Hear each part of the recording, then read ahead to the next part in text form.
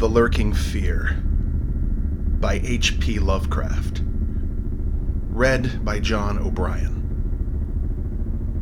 Chapter 4. The Horror in the Eyes. There can be nothing normal in the mind of one who, knowing what I knew of the horrors of Tempest Mountain, would seek alone for the fear that lurked there. That at least 2 of the fear embodiments were destroyed formed but a slight guarantee of mental and physical safety in this acheron of multiform diabolism. Yet, I continued my quest with even greater zeal as events and revelations became more monstrous. When, 2 days after my frightful crawl through that crypt of the eyes and claw, I learned that a thing had malignly hovered 20 miles away at the same instant the eyes were glaring at me, I experienced virtual convulsions of fright. But that fright was so mixed with wonder and alluring grotesqueness that it was almost a pleasant sensation.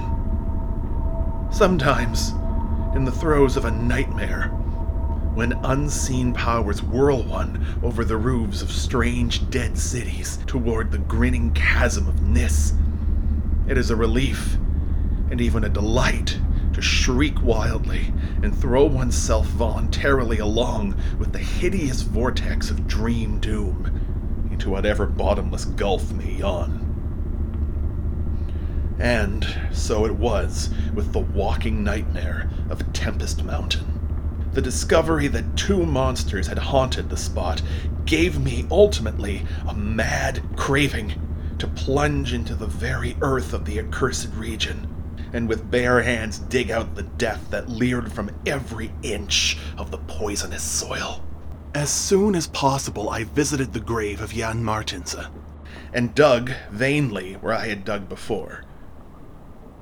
Some extensive cave-in had obliterated all trace of the underground passage, while the rain had washed so much earth back into the excavation that I could not tell how deeply I had dug that other day. I likewise made a difficult trip to the distant hamlet where the death creature had been burnt, and was little repaid for my trouble. In the ashes of the fateful cabin, I found several bones, but apparently none of the monsters. The squatters said the thing had had only 1 victim, but in this I judged them inaccurate, since besides the complete skull of a human being, there was another bony fragment which seemed certainly to have belonged to a human skull at some time. Though the rapid drop of the monster had been seen, no one could say just what the creature was like. Those who had glimpsed it called it simply a devil. Examining the great tree where it had lurked, I could discern no distinctive marks.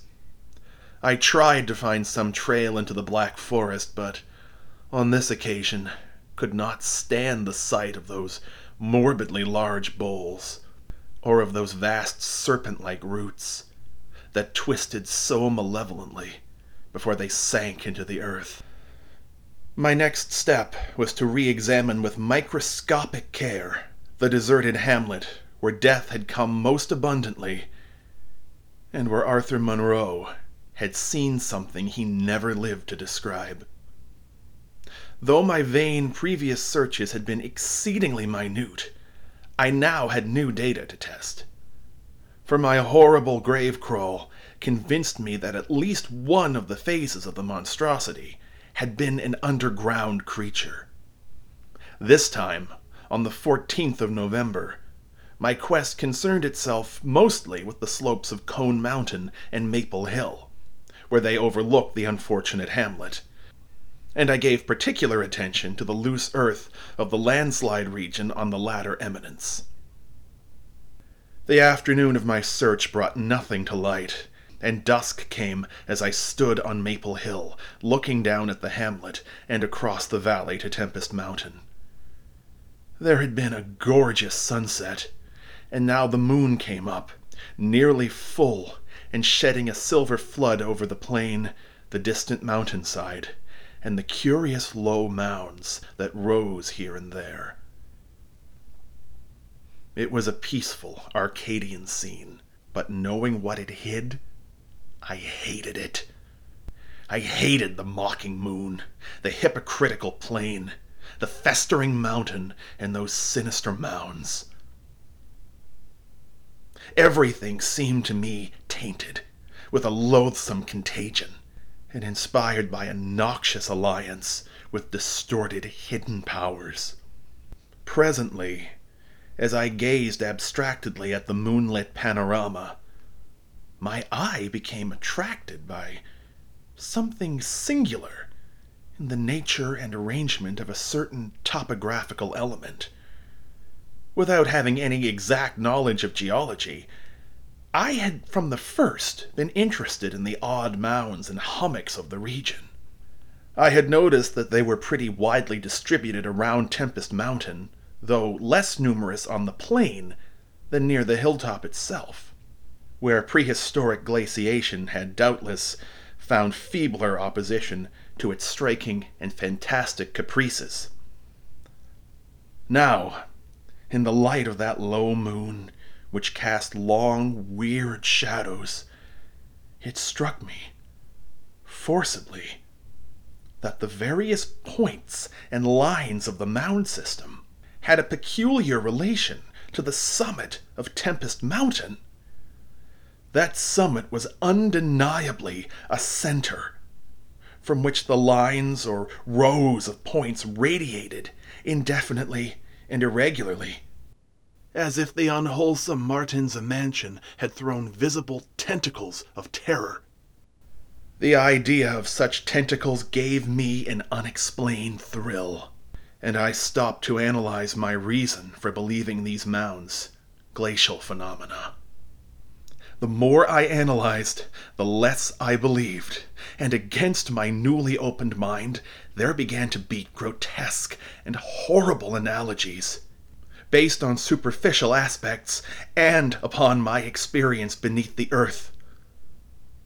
Before I knew it, I was uttering frenzied and disjointed words to myself. My God! Molehills! The damn place must be honeycombed! How many?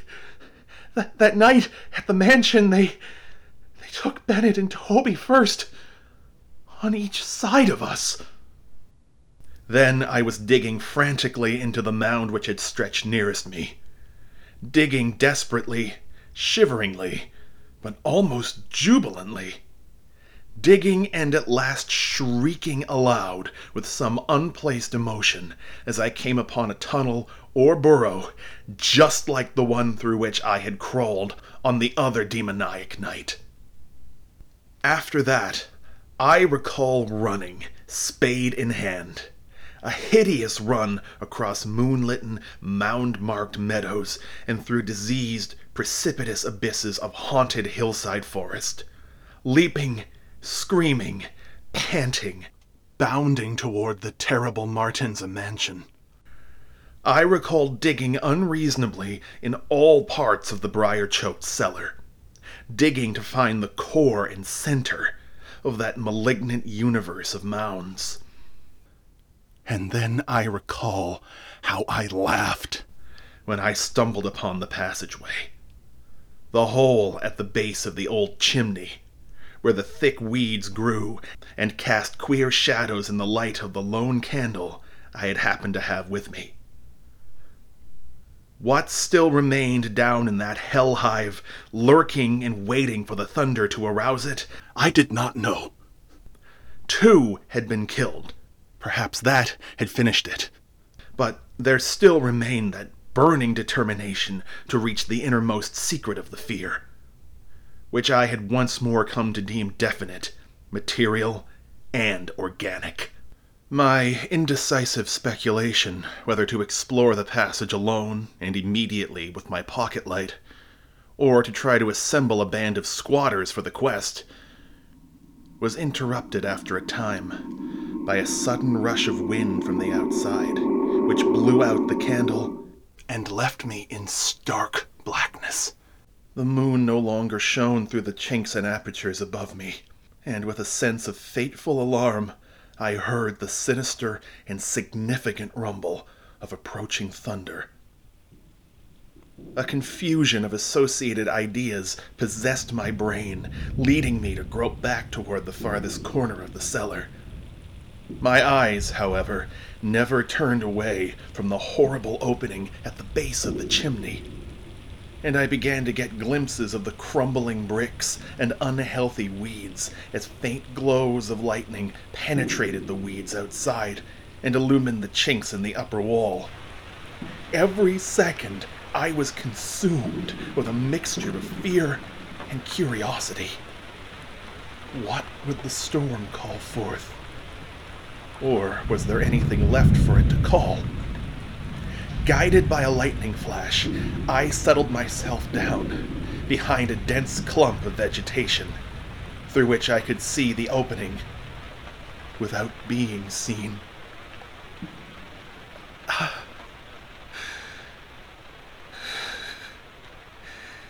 If heaven is merciful, it will someday efface from my consciousness the sight that I saw, and let me live my last years in peace. I cannot sleep at night now, and have to take opiates when it thunders. The thing came abruptly and unannounced. A demon, rat-like scurrying from pits remote and unimaginable. A hellish panting and stifled grunt. And then, from that opening beneath the chimney, a burst of multitudinous and leprous life. A loathsome, night-spawned flood of organic corruption, more devastatingly hideous than the blackest conjurations of mortal madness and morbidity.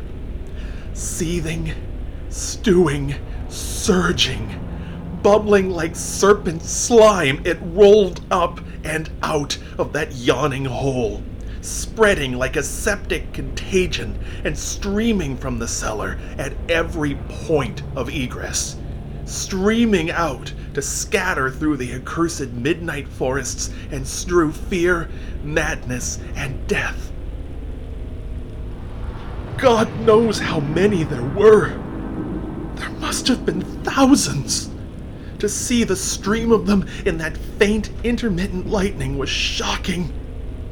When they had thinned out enough to be glimpsed as separate organisms, I saw that they were dwarfed, deformed, hairy devils, or apes. Monstrous and diabolic caricatures of the monkey tribe. They were so hideously silent. There was hardly a squeal when one of the last stragglers turned with the skill of long practice to make a meal in accustomed fashion on a weaker companion.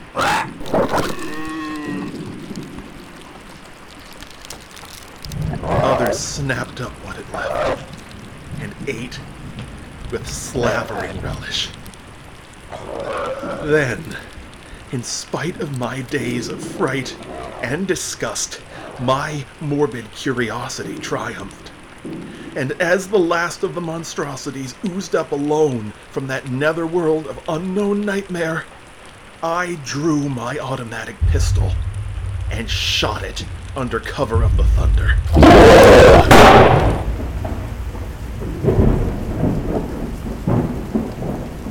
Shrieking, slithering, torrential shadows of red, viscous madness, chasing one another through endless ensanguinated corridors of purple, fulgurous sky. Formless phantasms and kaleidoscopic mutations of a ghoulish remembered scene. Forests of monstrous, overnourished oaks, with serpent roots twisting and sucking unnameable juices from an earth verminous with millions of cannibal devils. Mound-like tentacles groping from underground nuclei of polypus perversion. insane lightning over malignant ivied walls and demon arcades choked with fungus vegetation. Heaven be thanked for the instinct which led me, unconscious, to places where men dwell, to the peaceful village that slept under the calm stars of clearing skies. I had recovered enough in a week to send to Albany for a gang of men to blow up the Martense Mansion and the entire top of Tempest Mountain with dynamite, stop up all the discoverable mound burrows, and destroy certain overnourished trees whose very existence seemed an insult to sanity. I could sleep a little after they had done this, but true rest will never come as long as I remember that nameless secret of the lurking fear. The thing will haunt me, for who can say the extermination is complete, and that analogous phenomena do not exist all over the world? Who can, with my knowledge, think of the Earth's unknown caverns without a nightmare dread of future possibilities? I cannot see a well or a subway entrance without shuddering. Why cannot the doctors give me something to make me sleep, or truly calm my brain when it thunders? What I saw in the glow of the flashlight after I shot the unspeakable straggling object was so simple that almost a minute elapsed before I understood and went delirious. The object was nauseous, a filthy, whitish gorilla thing with sharp yellow fangs and matted fur. It was the ultimate product of mammalian degeneration, the frightful outcome of isolated spawning, multiplication, and cannibal nutrition above and below the ground. The embodiment of all the snarling and chaos and grinning fear that lurk behind life. It had looked at me as it died, and its eyes had the same odd quality that marked those other eyes which had stared at me underground and excited cloudy recollections. One eye was blue, the other brown. They were the dissimilar Martense eyes of the old legends. And I knew, in one inundating cataclysm of voiceless horror, what had become of that vanished family. The terrible and thunder-crazed house of Martense.